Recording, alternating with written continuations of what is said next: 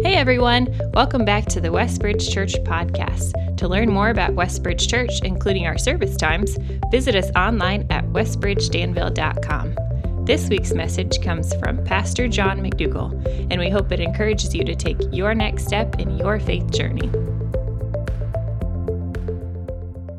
Good morning, church family. It's good to be together today. Thanks for braving the weather, those of you who are here in person.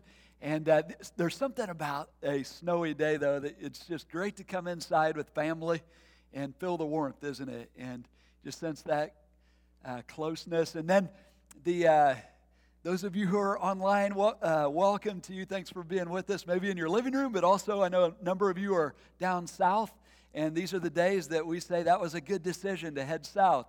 But we get to build snowmen and have snowball fights, and looking forward to that. But good to be together. I do a couple people to thank. One, our team that gets the sidewalks all ready and clear for us whenever we do have weather. And Eric Lyon, I know, is on that team as well as others, but so appreciate that team, our snow removal team, as well as there's a group of people who have, since COVID, have jumped in and served. And it's our team that's overseeing our online service and from the video component, as well as the welcoming team. And Abby Bickle has put together a team of people, Ryan Oppie, I know, Kelly Hassler, Tam, as well. They're online while this is out, just connecting with the body who are worshiping with us online. So appreciate them and their ministry.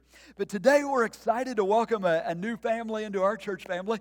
One of the prayers that I pray, our team leadership team prays personally, I pray, Lord, would you bring to us this ministry year 100 new Love Big teammates who may not have a church home that can jump in and help us accomplish the mission that you're calling us to, and also receive the grace that God has for you. And today we get to welcome the Slack family as part of the answer to that prayer. They come up from Texas and from Houston area. Eric's job brought him up here several years ago, and Eric has been successful in his day job, but his real passion, if you know Eric, is hunting, which you can tell by the garb and kind of where they're at. And what I told Eric this morning in the first service, if you look really close at that picture, there's a 12-point buck photobombing, and he's just grinning at Eric like, missed me. Can you see him back there? Not really, but I had Eric looking anyway. But and then Tracy, his wife, is she has her degree or master's in school administration, but also teaching and teaches 5th grade here in Danville, and just loves on our kids day by day, and so appreciate her ministry, and also in our kids ministry is active in that. And then Tyler, their son, graduated last year from high school, and he's now serving in the Army. So we're praying for him. He got through basic, and his pursuit right now is an aircraft structural repairman, but his goal is to fly helicopters like Skip Budney. So we need to see how that plays out for him. And then Allie is a junior in high school, part of our student ministry, and she loves to dance and competitive dance. She's part of a dance academy and hopes to, after high school, go on to be a physician's assistant and be part of the medical community. But it was neat to get with them a couple weeks ago and just sit down at their kitchen table and hear their stories of how God opened their eyes to the beauty of the gospel and his love for them through Christ and what Jesus did for them on the cross. And they each shared, it was Eric had a rough upbringing, and really neat story, though. As a young man, age 14, 15, he trusted Christ as his Savior. And the picture of a guy whose heart's been changed, but also he's leading his family towards Christ. And pretty neat, just seeing a lot to his story that I don't have time to get into, but if you have a chance to talk with him, he'd love to share. And then Tracy accepted Christ as a young girl at VBS, and so kids ministry had a part in her life, and I think that's part of her passion for kids ministry. And then both Tyler and Allie are trusting Jesus as their Savior, and they've all followed him in baptism and are just excited to join our church family today. So would you join me in welcoming them, thanking the Lord for them. And you may be wondering, or if you don't have a church home, is there a place here for you? And the answer is yes, yes, yes. We have a place for you on our roster and would love to have you be part of our team. And if you're new to following Jesus, you may be wondering, okay, what is this thing of joining a church? Like, why do we do that? And the neat picture for me is understanding really you could say the theology behind it. But when we come to faith in Jesus Christ and we trust Him as Savior, we are saved into His family.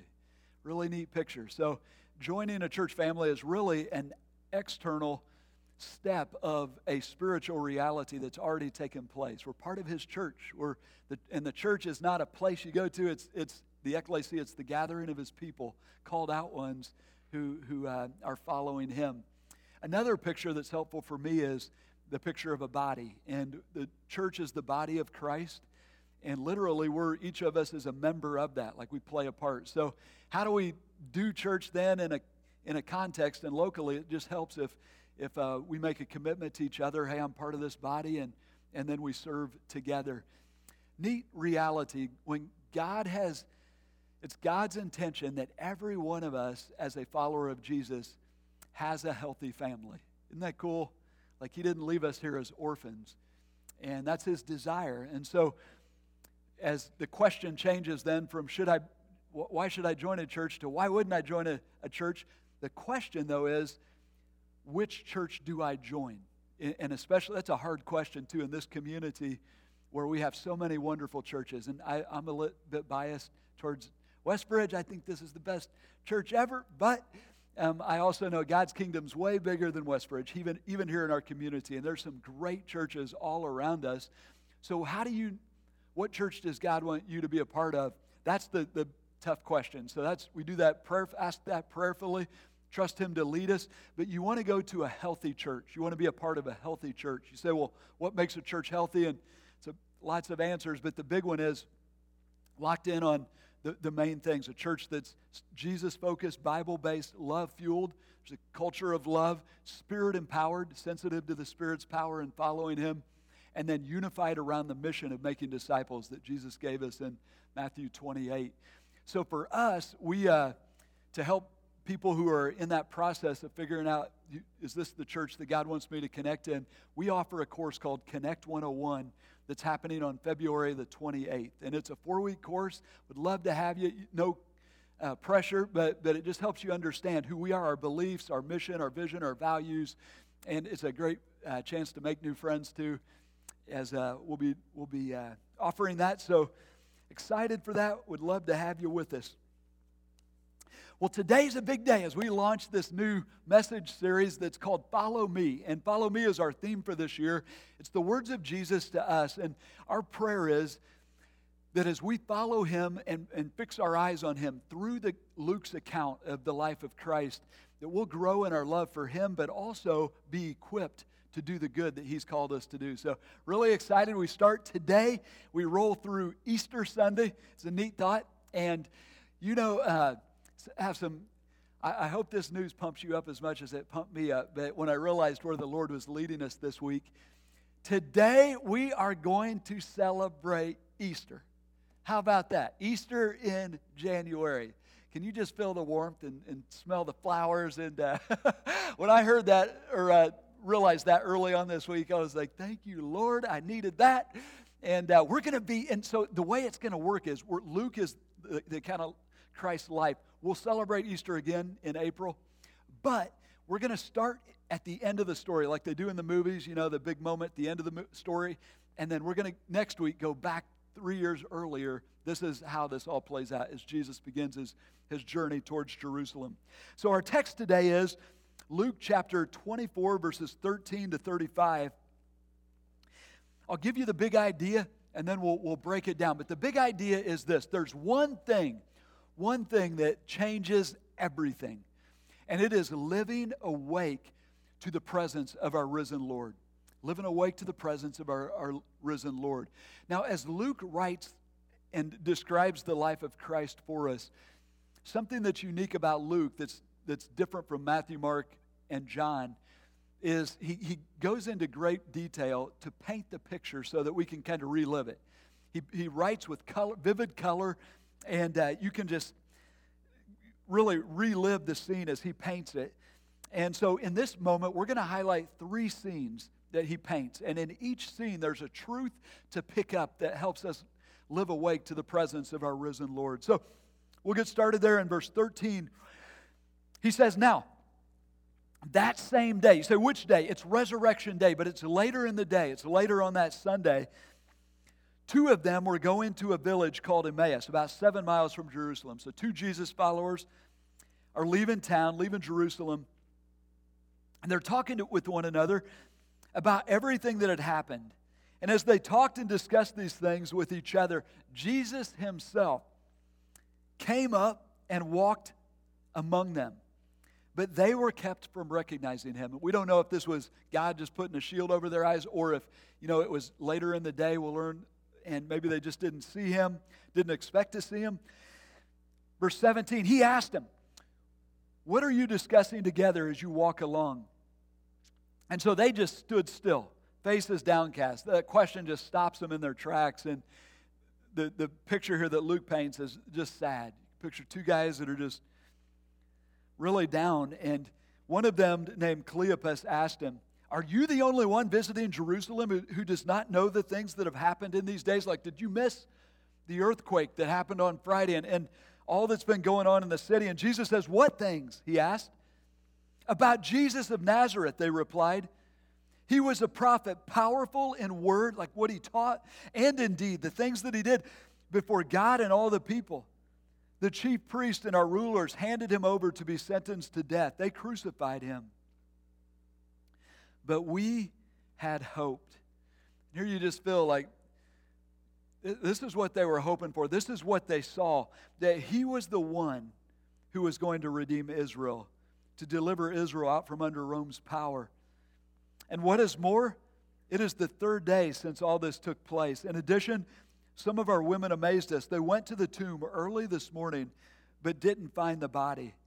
They came and told us that they had seen a vision of angels who said he was alive.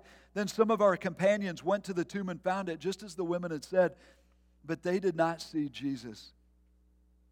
The caption over this first scene, we could say, is this: when hope is lost. So we see this playing out. We see 2 guys, and you can feel the despair that they're feeling, and just that the hope that they had that Jesus was the one, it's gone. You know those moments when you hope for something, and for them it was that Jesus was the one that would deliver them, and then the crucifixion and the death, it just slammed the door like it's over.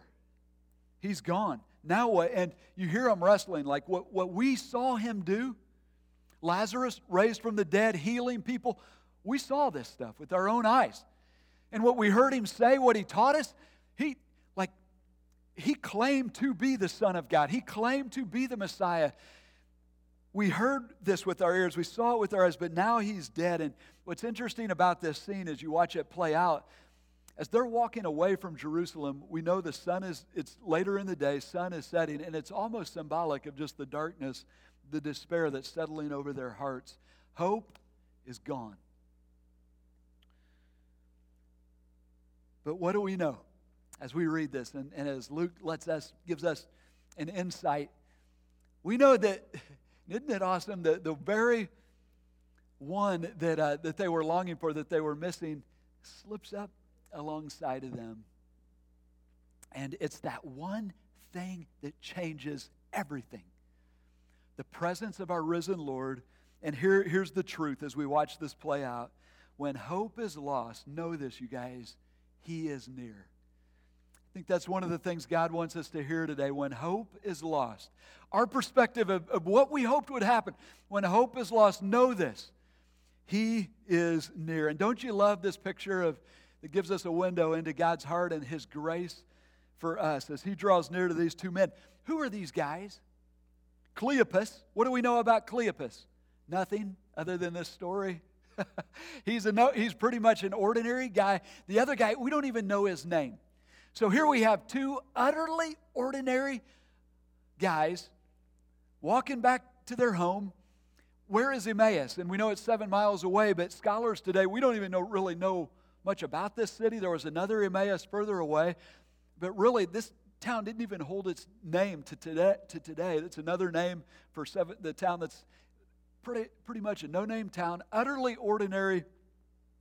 Guys, they're not part of the inner 11, the important, you could say, important people. We have no indication that they had special status, like this was an important meeting for Jesus to get with these guys so that they could carry the mission. Of all the places that Jesus could have been, of all the people that he could have appeared to, he comes up alongside two utterly ordinary men who had lost their hope. As the sun sets on these two making their way home, all hope lost, the risen Lord draws near to them. Why them? It's who he is and it's what he does, isn't it? Think about your own life in those moments that you're like, Lord, what I was hoping for, it's not happening, and have I fallen off your radar? Do you care? Do I matter? Does my little life, ordinary life, matter to you? And here God reminds us again that yes, he's big, but he is gracious, and in those moments when one of his children loses hope, he is faithful to draw near. Other scripture gives us this promise where Jesus says, I will never leave you or forsake you. Psalm 18:34, he is close to the brokenhearted, saves those who are crushed in spirit. And so what do you do in those moments of your own life and of your own journey when you lose hope? And I think God would have us learn from this text and say, here's the truth to hold on to. When hope is lost, see the risen Lord and know that he draws near. He's promised his presence as his follower to be close. And if the risen Lord is near, how much hope do we have? I just love this moment. These guys, our hope was lost. Hey, what was the problem with their hope? They were hoping that he would deliver them from Israel, from Rome, right? They were hoping too small. Jesus is going to show up and later tell them, I've got a bigger plan than Rome. I came to deliver you from the dominion of sin and the nations, not just Israel, from this. I came to give you the offer into another kingdom. So that's the first scene and truth to pack with us. The second scene we see, we could entitle this, When We Are Confused. Here we see the tension moment. If you're these guys and you've just kind of dumped on this stranger what you're going through and how you're upset, how do you expect him to respond? Well, I would expect him to say something like, wow, I'm sorry that you guys are going through that. That's tough. That's crazy. I hope it all works out for you. We'll see you. Take care. Have a good day. Well, what do you expect as the reader? We know this is Jesus, so what are we expecting right here? Like, all right, here it comes. Here comes the big reveal. This is Transfiguration Part 2. Jesus is going to pull back his robe, and he's going to give a little glimpse of his Shekinah glory, right? So you're like, hey, guys, you might want to put on your sunglasses right here because it's about to get bright. Jesus is going to just glory up on him right here. So that's what is shocking as we see what actually happens when he replies to them. Check this out in verse 25. He says to them, how foolish you are and how slow to believe all that the prophets have spoken. So he assumes the role of rabbi and he says, guys, blind spot, you missed it. And not only did you miss it, you're missing some key data. You're slow to believe what's been revealed. So if you're these guys, what are you thinking?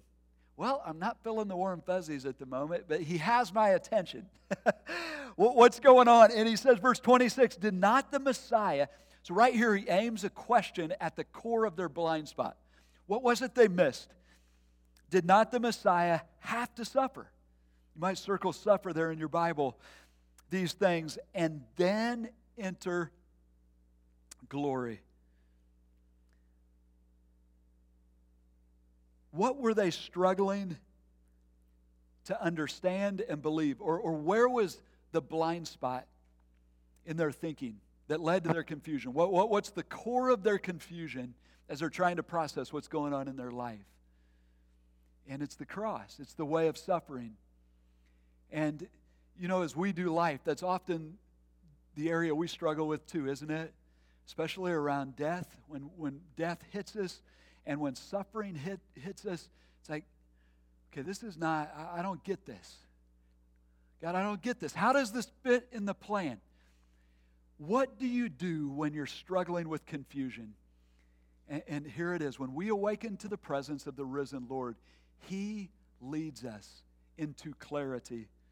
And look what He does, verse 27. It says, and beginning with Moses and the prophets, He explained to them what was said in all the Scriptures concerning Himself. And this is significant. So, before He reveals His identity, He says, guys, go back to the Old Testament. And I'm going to show you the cross there. I'm going to show you that the Messiah had to suffer and then glory, and that this is the path for every Jesus follower. It's not come to Jesus and then glory. It's come to Jesus and then take up a cross and suffer. And suffering is the way down that then leads to the resurrection power and the path up. If we fail to get this, we will struggle in life. We will.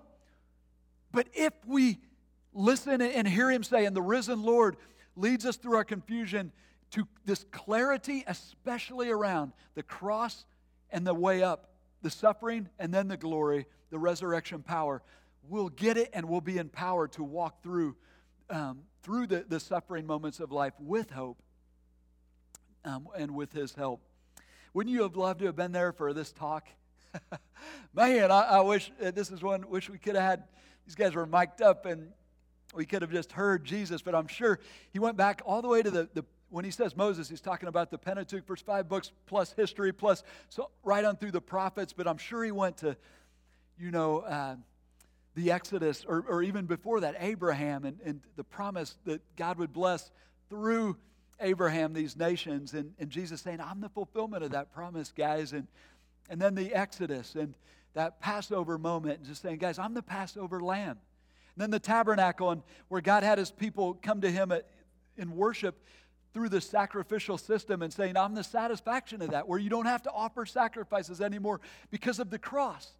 And then Psalm 22, where we see this person suffering and Jesus saying, I am this guy. The cross is this moment. And Psalm 23, the good shepherd, and Jesus saying, I'm the good shepherd. And Psalm 24, the King of glory, Jesus saying, that's me. And Isaiah 53, verse 5, saying, that's the cross. It was predicted 700 years and many more years ahead. That's the cross. This had to happen. I love the reality that the very thing that had destroyed their hope, the death of Jesus, was the very thing that was the source of their hope. Isn't that awesome? Like the very reason they're upset Jesus had died is the very reason that they will have hope eternal. Isn't that a neat picture as you think about your life? And those of you who have followed Christ for some years, often it's those very moments that create the greatest pain, and you're like, man, I just don't get it. But we follow God faithfully, and looking back, we realize that very moment, God was most at work. It's who He is, what He does. And one of the side notes in this text that's helpful for us as we study the Bible is the understanding that when we read the Old Testament, we read it through the lens of who Jesus is and what He taught us. And it's the principle, hermeneutics is the study of interpreting the Bible. This is a key hermeneutic principle, and it is this, the principle of progressive revelation. So how do you interpret the Old Testament? Well, we have further revelation. We have more information. God's given us more revelation than David had. And so and that primary revelation is Jesus and the teaching of the apostles. And so we read the Old Testament through the enlightenment of the New Testament and the teaching of Christ specifically. So one of the questions, I can imagine, probably not, but what if one of these guys walking along the road to Emmaus had said, Jesus, quick question, should we be praying the imprecatory Psalms? And you know, every once in a while you read one of the Psalms where David is just unleashing on one of his enemies, like, Lord, make his teeth fall out, make his camel die, let his camel die and fall on top of him. Just praying all these curses down on his enemy. And you're like, should we be praying like that here? And what do you imagine Jesus saying? I'm sure he'd answer with a question. How's that line up with my teaching in Matthew 5-7, the Sermon on the Mount, how you're to treat your enemies? Like, okay, no, we're to love our enemies. So that kind of praying is not something we do in this dispensation. Say, well, then what good is one of those imprecatory psalms to us? And I think Jesus would say, it still points to me. How? Okay, we identify with David. We feel that. Can you imagine what Jesus felt on the cross as a human, having these sinful people crucifying the sinless one? Can you imagine the justice in him that must have wanted to say, die? But what did he say on the cross? Father, forgive them. And we see the glory of Christ, the glory of his compassion, the glory of his love in the imprecatory psalm, and we say, Lord, help me be like you. I feel like David, but help me be like you, and pray forgive them. And we see Christ even in this text. Okay, moving on to the third scene. It must have been a quick 7 miles to Emmaus as they're listening to the Lord teach. They're almost home, and we pick it up in verse 28 as it says, as they approached the village to which they were going, Jesus continued on as if he was going further. But they urged him strongly, stay with us, for it is nearly evening and the day is almost over. So this scene, you could put this caption over it. What happens when we invite him to stay for dinner? And by dinner, I mean an ordinary moment of life. What happens when these two utterly ordinary guys invite the risen Lord to stay for dinner?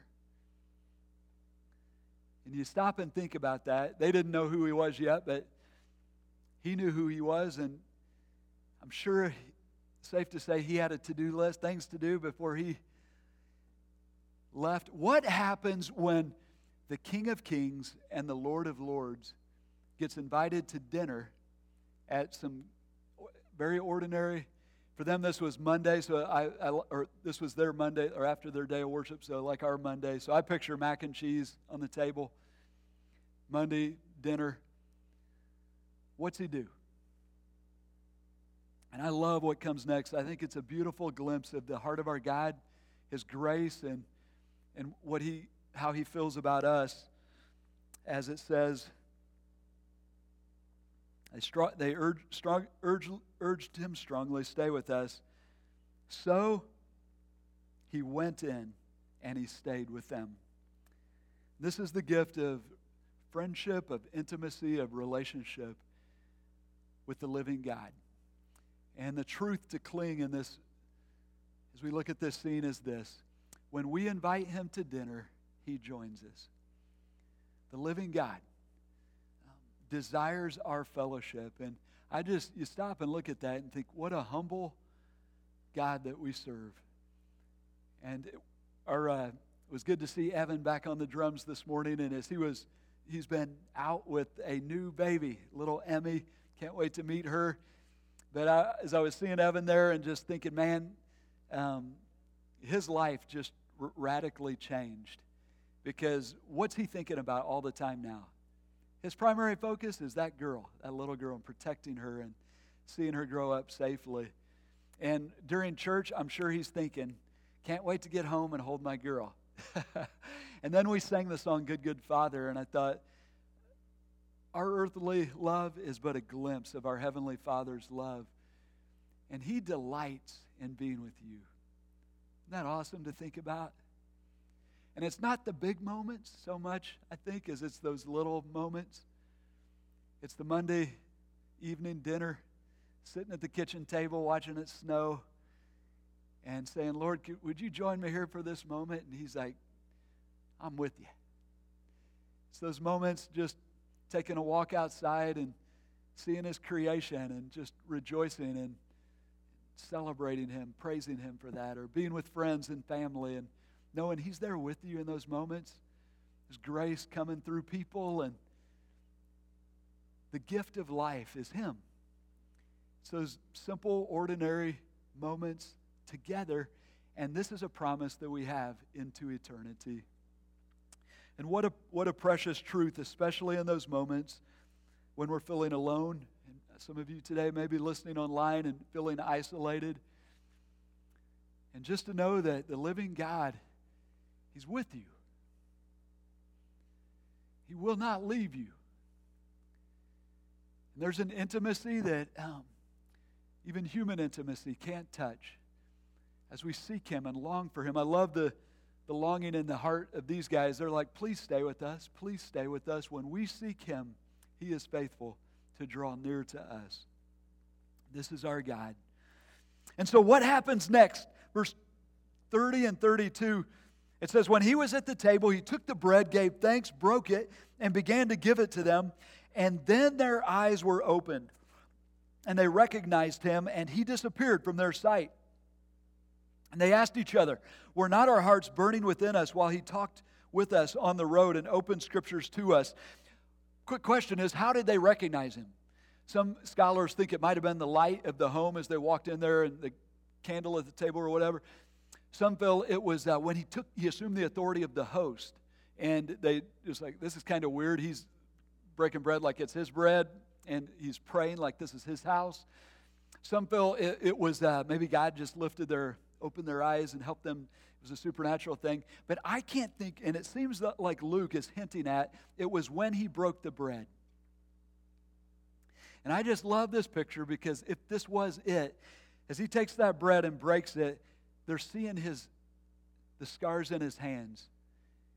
And being reminded of him saying, my body will be broken for you. They're being reminded of a love that's infinite, where he took our sin to the cross, died on the cross for their sin, for our sin. But now, these hands aren't dead. These hands aren't silent or still. These hands are alive, and they're breaking bread. Hope. And this picture of bread, the risen Savior breaking bread for these two utterly ordinary guys, is a beautiful picture of our risen Lord who continues to break the bread for us, hand us his word, which fuels us to do what he's called us to do. Isn't that awesome? It's like, guys, have a bite, and then let's get busy doing good, because we got some living to do. Amen? I just love this picture. So what do these guys do? Sure enough, they get up and they go, because when you've been with the risen Lord, you got some energy to live, don't you? You can hike 7 miles back into Jerusalem with nighttime falling on you because you've seen him. Living with the risen Lord in view fills us with energy to do life. And so they return at once to Jerusalem. Verse 33, there they found the 11 and those with them assembled together, saying, it is true, the Lord has risen and has appeared to Simon. So this is the unknown sighting we don't know about, but Peter evidently saw him. Verse 35 says, then the two of them told what had happened on the way and how Jesus was recognized by them when he broke the bread. When we live awake to the reality that our risen Lord is alive, there's energy to do life. And as they hurry back to Jerusalem, I just love that picture. I think about our own lives and just how neat it is that, okay, when we've lost hope, he brings hope. When we are confused, he brings clarity. When we're feeling alone, he brings intimacy. But now we get to go do that for other people. Isn't that cool? We go out, and when somebody's hopeless, as we're living in light of the risen Lord, we remind them there's hope. He's alive. We bring clarity when they're struggling with suffering. We bring clarity through his word and sharing that with them. And when people are alone and feeling like, no, does God care? Does anyone care? We become his presence as we go just be with them. It's awesome what God does. And so today as we working through this text, maybe you're identifying with these guys. You're like, John, I'm in that season of the road to Emmaus where I'm struggling with hope. I'm feeling the despair, or I'm lacking clarity on what God's doing in my life, and it's creating confusion, or I'm feeling alone. And I sense the Lord whispering, John, what the body needs, what we all need, what I need today is just a reminder that the risen Lord is alive and He is with us. And it's time to celebrate Easter in the dead of winter in January as just that reminder. Every day is an Easter Sunday because every day our Lord lives. Amen? He is alive. And because He is alive, when hope is gone, we know He draws near. He is alive, and when confusion marks our way and we are struggling to see what's ahead, He brings clarity. And because He is alive, we have the promise and the assurance we will never be alone as we follow Him. As we pray together, I just invite you to pray along with me. Maybe put my prayer into your own words as you talk to the Father and as we worship Him together. Father, we just come into your presence now through Christ and just praise you for the hope we have. Jesus, I thank you for this promise of your presence with us, this glimpse of this moment in time that you've preserved for us, for these two, just seeing these two ordinary guys like us, and then you drawing near to them in their moments of need. And I thank you for the ways that you do that for us. Thank you for the clarity that you bring through your word when we're struggling with making sense of life. Thank you for the joy of knowing you and just the intimacy of friendship and fellowship that we have with you. I pray for each person here today, Lord, and if there's someone here that doesn't know you, I pray you to open their eyes to who you are and just give them the faith to trust you as their Savior, to believe that you died for them on the cross, rose from the dead, and offer eternal life. I pray for all of us who do know you as our Savior, that we would live with this truth in view that you are with us, that you're alive, that you stand with us, you walk with us, that we are eternally safe in your presence, eternally loved. Thank you for this. Encourage our hearts today, Lord, and let us go out of here with the hope of Easter to go be your presence to those around us. We pray this in the powerful name of Jesus. Amen. If you were encouraged by today's talk and believe it would be helpful for others, please be sure to subscribe or share. To experience other messages or find helpful resources, visit us online at westbridgedanville.com.